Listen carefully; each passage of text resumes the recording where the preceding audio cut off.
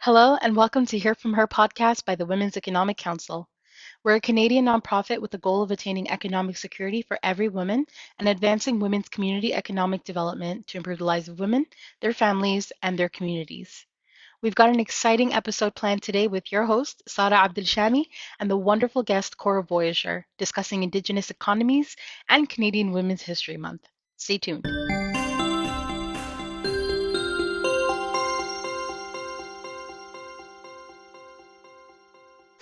Okay, so hi, Cora Voyager. Thank you for joining us for this week's episode on Indigenous economies and Canada's Women's History Month.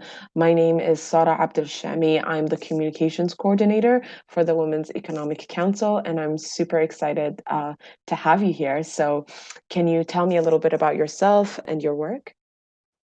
Okay.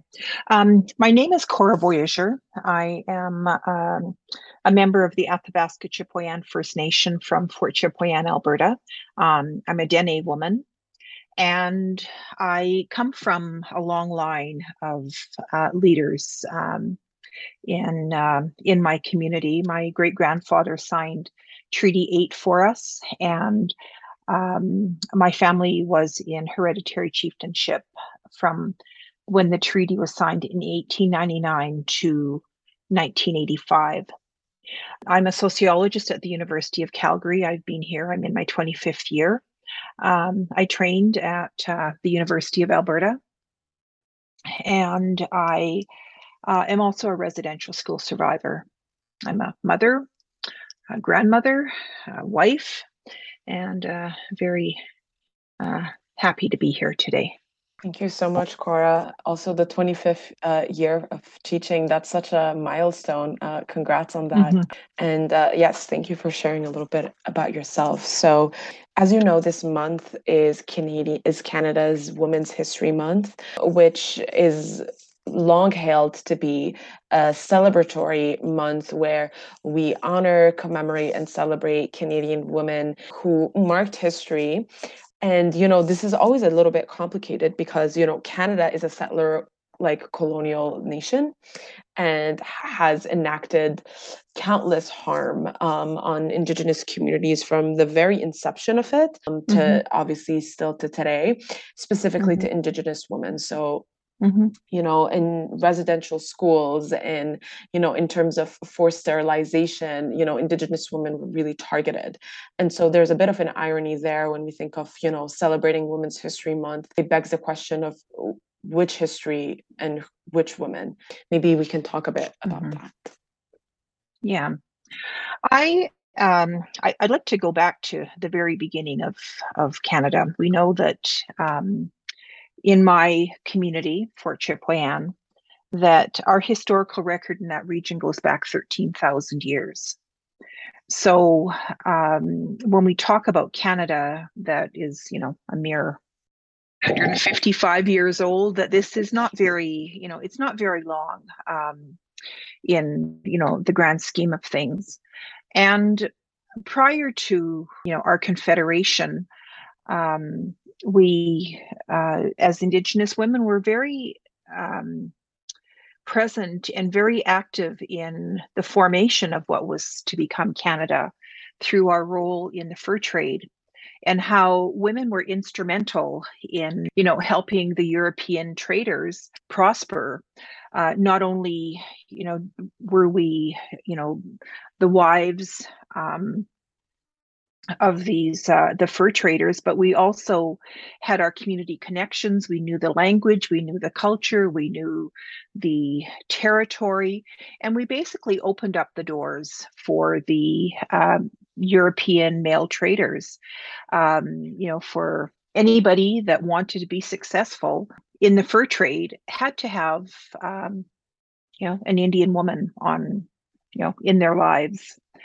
But also, if we look at things like, the Mackenzie expedition and whatnot, there were Indian women that traveled along with the expedition and, served as cooks. They hunted. I believe the estimate was that they made 600 pairs of moccasins for all of these explorers. So we're very, very present. And unfortunately, when the European women came over, in many cases, we were called country wives, and we were tossed aside in favor of European women that were much more dependent, much more pliable. We know that Indigenous women were very independent, and so anyway, that was a very sad situation where you know European men would bring their cousins over and marry them, and the Indigenous women and their children were moved out. So that's going back to the beginning of history, of our contact with Europeans. But also, there have been other, mistreatment of Indigenous women. Forced sterilization was something that you mentioned earlier. We know that in Canada, in Alberta, where I live, that we had a eugenics policy on our books prior to eugenics in Nazi Germany. So people that were of European heritage, those that were poor, those women that were rural, and Indigenous women were the ones that were most likely to be involuntarily sterilized in Canada. There has been research done, I believe Senator Yvonne Boyer, a Métis senator, is involved in that research project. So this is something that is unfolding as we speak. So, even in my own family, we had women that were involuntarily sterilized. And this process or procedure was, went into the 1970s, which was not that long ago. So, this is something that, we as Albertans shouldn't be very proud of. And, the unfortunate part of this, and we talk about the famous five, we're talking here about the Persons case and how women had to be declared persons before they could, sit in the Senate. And Emily Murphy was someone who was very much supported eugenics. So on one hand, we have someone who is, supporting eugenics, but, treating women very badly. And, and she was always, she was also racist and talked about, the yellow peril and, the harms that were being, done to Asian women as a result of, basically racist attitudes. So, on one hand, we're celebrating the famous five, but, they didn't really support anybody who wasn't, a white woman.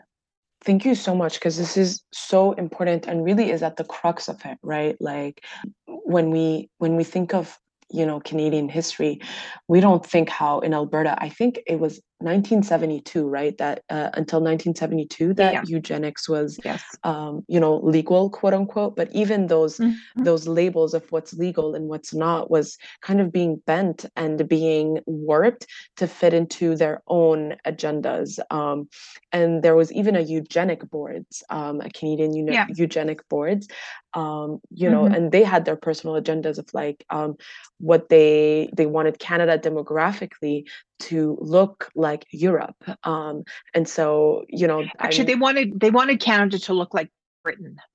We are meant to be a little Britain. Yeah. And, with the Ukrainian settlement that came in because, they had done these farmers tours that, trying to woo Western European and British people to Canada. When that, ran its course, then we had to go to Eastern Europe. They weren't very happy about, bringing in the Ukrainians, but, we had to, fend off annexation and that type of thing. So again, you can see that Canada has this very racist history that, is starting to raise its ugly head again. We always look down our noses and, look down to the US and, oh, we're not like that. Well, you know what? We're very much like that. And we think Definitely. about, the people that were treated so badly in Canada, over the years, the Ukrainians who were hardworking farmers who basically, helped settle the West. Chinese men that were brought over to work on the railroads, and they were made all kinds of promises that they could bring their families over, bring their wives over, and essentially this grew into a society of bachelors because they were not allowed to bring their wives and families over, and the racist head tax, and then the stopping of any immigration from China, the internment of the Japanese, Polish, Italians. I mean, we just, it's like everybody had their chance of, being the whipping boy in Canada.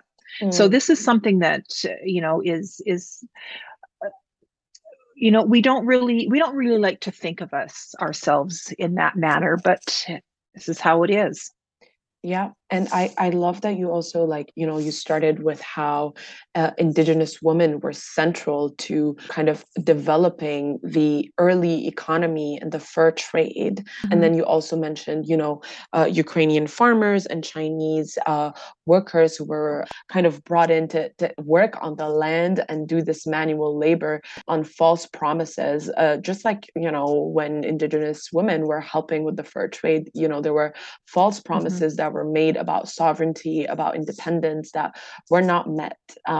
So what do you feel like is the role of the economy as a way to both, momentarily empower and then use that empowerment to almost immediately disenfranchise communities? Yeah. Well, it's interesting. There is a book, and, all of the racist attitudes that are held about, Indigenous people, that we're not, we don't work and we're a draw on the economy and all of this kind of stuff, which really is not true. And, as a professor, I mean, I started teaching as a graduate student, and I've been here at the University of Calgary for 25 years. So I've been teaching in the university system for 30 years. And I've seen changes over time, some good, some bad. But with the work of Indigenous women, we know that if we were to look at the national occupational codes, that we are going to find that Indigenous women are more likely to work in the sales and service industry, which of course is generally not very well paid, not prestigious, and that kind of thing. But what we have found over the past maybe 40 years or so is that Indigenous women and Indigenous men, to a lesser degree, are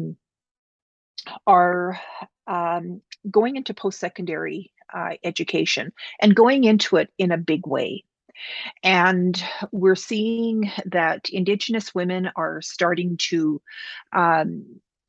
get university degrees. And we're doing this because we have a very high rate of female-headed households in the Indigenous community. So as women, we have to get better paying jobs. The tertiary positions in, being chambermaids and waitresses and whatnot just doesn't give you enough money that you can support your children. So with women, we actually 1/3 of our Indigenous female workforce is in finance and administration. So we are, we're really coming on strong. And again, it takes, a bit of a paradigm shift in mainstream society to realize how competent we are, how hardworking we are, how qualified we are, that we have merit because we have spent that time getting getting an education. And we have to also remember that as First Nation people, that there was a time that if we got a university degree, we lost our Indian status. So, I know there's a lot to unpack here, but I did a study a number of years ago that looked at entrepreneurship amongst Indigenous women in Alberta. I interviewed 50 women, and of these women, only one um, continued a business that was already established. So these women were starting up, there were startup organizations. All of these businesses were self-funded, so there was no money from the government to help these women. There was very a vast array of women, and the highest grossing income the year prior to this study was a woman who ran a construction company and who grossed $3 million the year before. So if you juxtapose that to the kinds of jobs that we as Indigenous women do in our as our work, we made the women in the study made almost 3 times on average what a woman in the service industry would make. I think this is a very important point because like you said, the economy always kind of like been used as a way to repress people, right? Like they place barriers to make it impossible for people to economically prosper, and therefore it makes it difficult for communities to prosper. Yeah. And then they use these statistics as a justification for racist policies. Yeah. Yeah. The interesting thing is that under the rules that we have now and the qualifications that we have now for immigration, most Canadians would not qualify to come to Canada. So if we look at and of course, refugees, that's a completely different story. But if we're looking at who is immigrating to our country, we need immigration. We need immigration, and what we are doing is we're basically skimming the cream of mother countries to bring people who are educated, people who have qualifications, and not that we make it very easy for immigrants to work here, but we need immigrants, and immigrants are more likely to be entrepreneurs, just as Indigenous people are more likely to be entrepreneurs. At a rate 1.5 times that of mainstream society.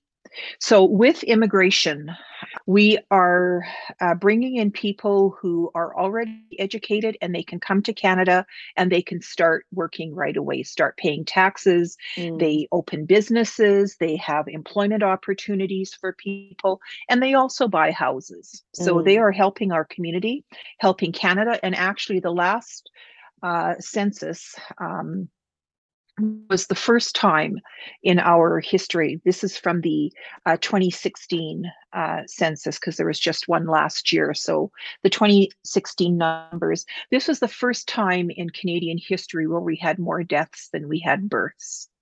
Wow. So unless we continue allowing immigrants into our country, and of course, we're a country of immigrants. I mean, everybody who is not Indigenous came from someplace else. Yeah. So, to slam the door on immigration is not a good thing. It's not a smart thing. Yeah, absolutely. You really hit the nail right on the head. And, us at the Women's Economic Council, we have various, entrepreneurial programs to help women entrepreneurs like really kick off their businesses and their startups. And like you said, most of these women, and I think this was for Her Own Boss, it was in Alberta, in Newfoundland, Ontario, BC, and Quebec, less so in Quebec, where, but in those provinces, it was mostly all immigrant women who, had this ambition and this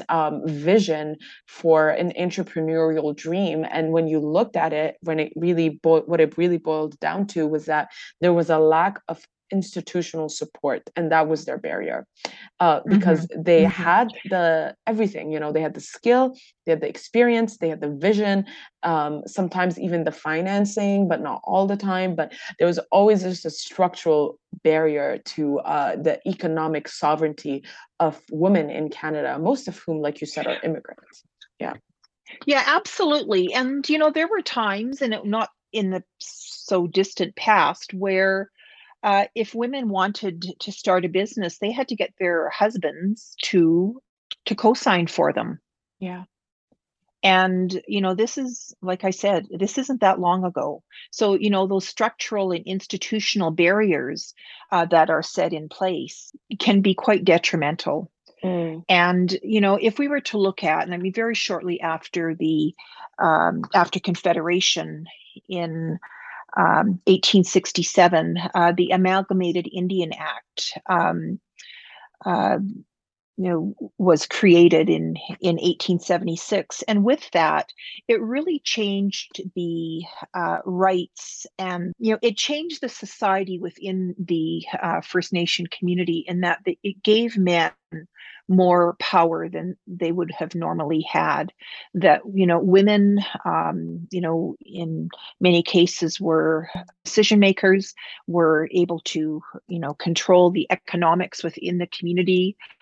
They were able to choose leaders, and gave government, bringing in these ideas, the ideology from Europe, where men were in control in the public sphere, and women were in the private sphere, and that we lived under this under these rules for a great number of years. And as a First Nation woman, we are still governed by the Indian Act. Yeah. So and the preference that was given, the paternalism within the Indian Act, has been detrimental to Indigenous women. Yeah. But having said that, there are still very many very successful Indigenous women. I mean, I was just absolutely over the moon about 2 weeks ago when the new Governor General came to Calgary, and I was able to go to her talk. I was just elated. And we now have the first Indigenous Supreme Court judge, a woman from Quebec, Michelle Obomsawin. We have Roseanne Archibald, the National Chief of the Assembly of First Nations. So women are really, really, on fire in Canada. Yeah. And I love that you are mentioning so many women, because there's also, like, on the other hand, there's like this notion or this misconception that, kind of like you said, this racial stereotype that, Indigenous people don't contribute to the economy. And yet, Indigenous women specifically have been driving the economy, not only since Canadian economy was a thing, but even just to this day, right? And at the highest. But there is, there's a number of myths about Indigenous people, and myth busting is kind of what I do. And one of the things is that we don't contribute to the economy. There's a couple of situations. One is, there was a report done by the TD Bank that talked about the contribution of Indigenous people to Canadian society. And what they found was that after the transfer payments, and of course everybody gets transfer payments in Canada, whether you are Indigenous or non-Indigenous, the money flows from the federal government to the provincial government and whatnot. So anyway, after the transfer payments for First Nation people come from Ottawa, that we contribute $11 billion a year into the Canadian economy. Wow. So an excess of $11 billion a year. Wow. The other study was done by a fellow by the name of Gerard Duhem from the University of Laval. And what he found was that for every dollar that goes into the Indigenous community, $7 comes out into the Canadian economy. And of course, this has to do with resource extraction. My own traditional territory as a member of the Athabasca Chipewyan First Nation in northeastern Alberta. The Great Canadian Oil Sands is on our traditional territory. So, and we talk about, the Ring of Fire and, other, very expansive resource developments, Foyes's Bay, for example. This is all Indigenous territory. So, we're kind of driving the economy, and we're the ones that have to deal with the issues around pollution and, water degradation and all of that kind of thing. So to say that we are not contributing is simply not true. Yeah, and I wanted to also point to the fact that right now, the Coastal Gas Link in BC and Wet'suwet'en land is being built, even though it's the pipelines and it's affecting food sovereignty, and that is actually affecting the Canadian economy in a very real sense. Yeah. Because it's affecting the waters, it's affecting the air, it's affecting, food. This is a source of salmon as Yeah, well. absolutely. And, the water level, actually, CBC did a segment last week that was talking about the low water levels in our area, which is the Athabasca Delta in northeastern Alberta, and the fact that this is the largest freshwater delta in the world, and that the water levels are very low. And so like we're impacted by all of this, but we know that Indigenous people are very willing and able to go into business partnerships with mainstream companies, with the government, and with others. And in fact, we also invested in a pipeline. So the idea that we're not really part of the economy just simply is not true. Yeah. And I speak to government, I speak to community groups, I speak to unions, and I say to them, you know what, racism is costing you money. If you're not going to look at a source of workers, and we know that the Indigenous community is very young, these are the people who are going to be supporting our social safety network in the future. So, this is something that, and we have to change our attitudes. Absolutely. Couldn't have said it better. So the last question is, if you can speak about an Indigenous woman that you feel like should be celebrated in this month's Women's History Month. Well, you know what? There are so many Indigenous women that, really deserve recognition for the work that they do, nationally, internationally. I can think of, off the top of my head, an Indigenous lawyer who is from Saskatchewan, but who has lived in Alberta for decades, a woman by the name of Sharon Venn. She has worked with the Indigenous group with the UN for decades. There are other, politicians, there are artists, there are writers, Louise Half, for example, a lady who passed a number of years ago from the Fort McMurray area. Dorothy MacDonald, who was very instrumental in, looking after the environment. So, you can just kind of pull them out of the air, because there are so many women who are really making a difference in our community. Pearl Callahason, another politician who has worked very hard and very diligently for Indigenous people. She is an educator.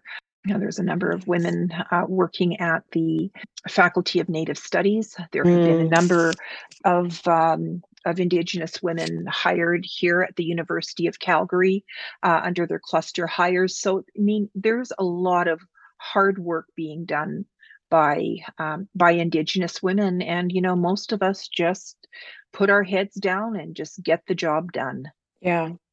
And I will take a second to also shout out Ellen Gabriel, who is from the Ganiga Nation, and was one of the spokesperson during the Oka crisis in 1990. And she's an artist, and she's done amazing work in the community. She's done a lot of community organizing.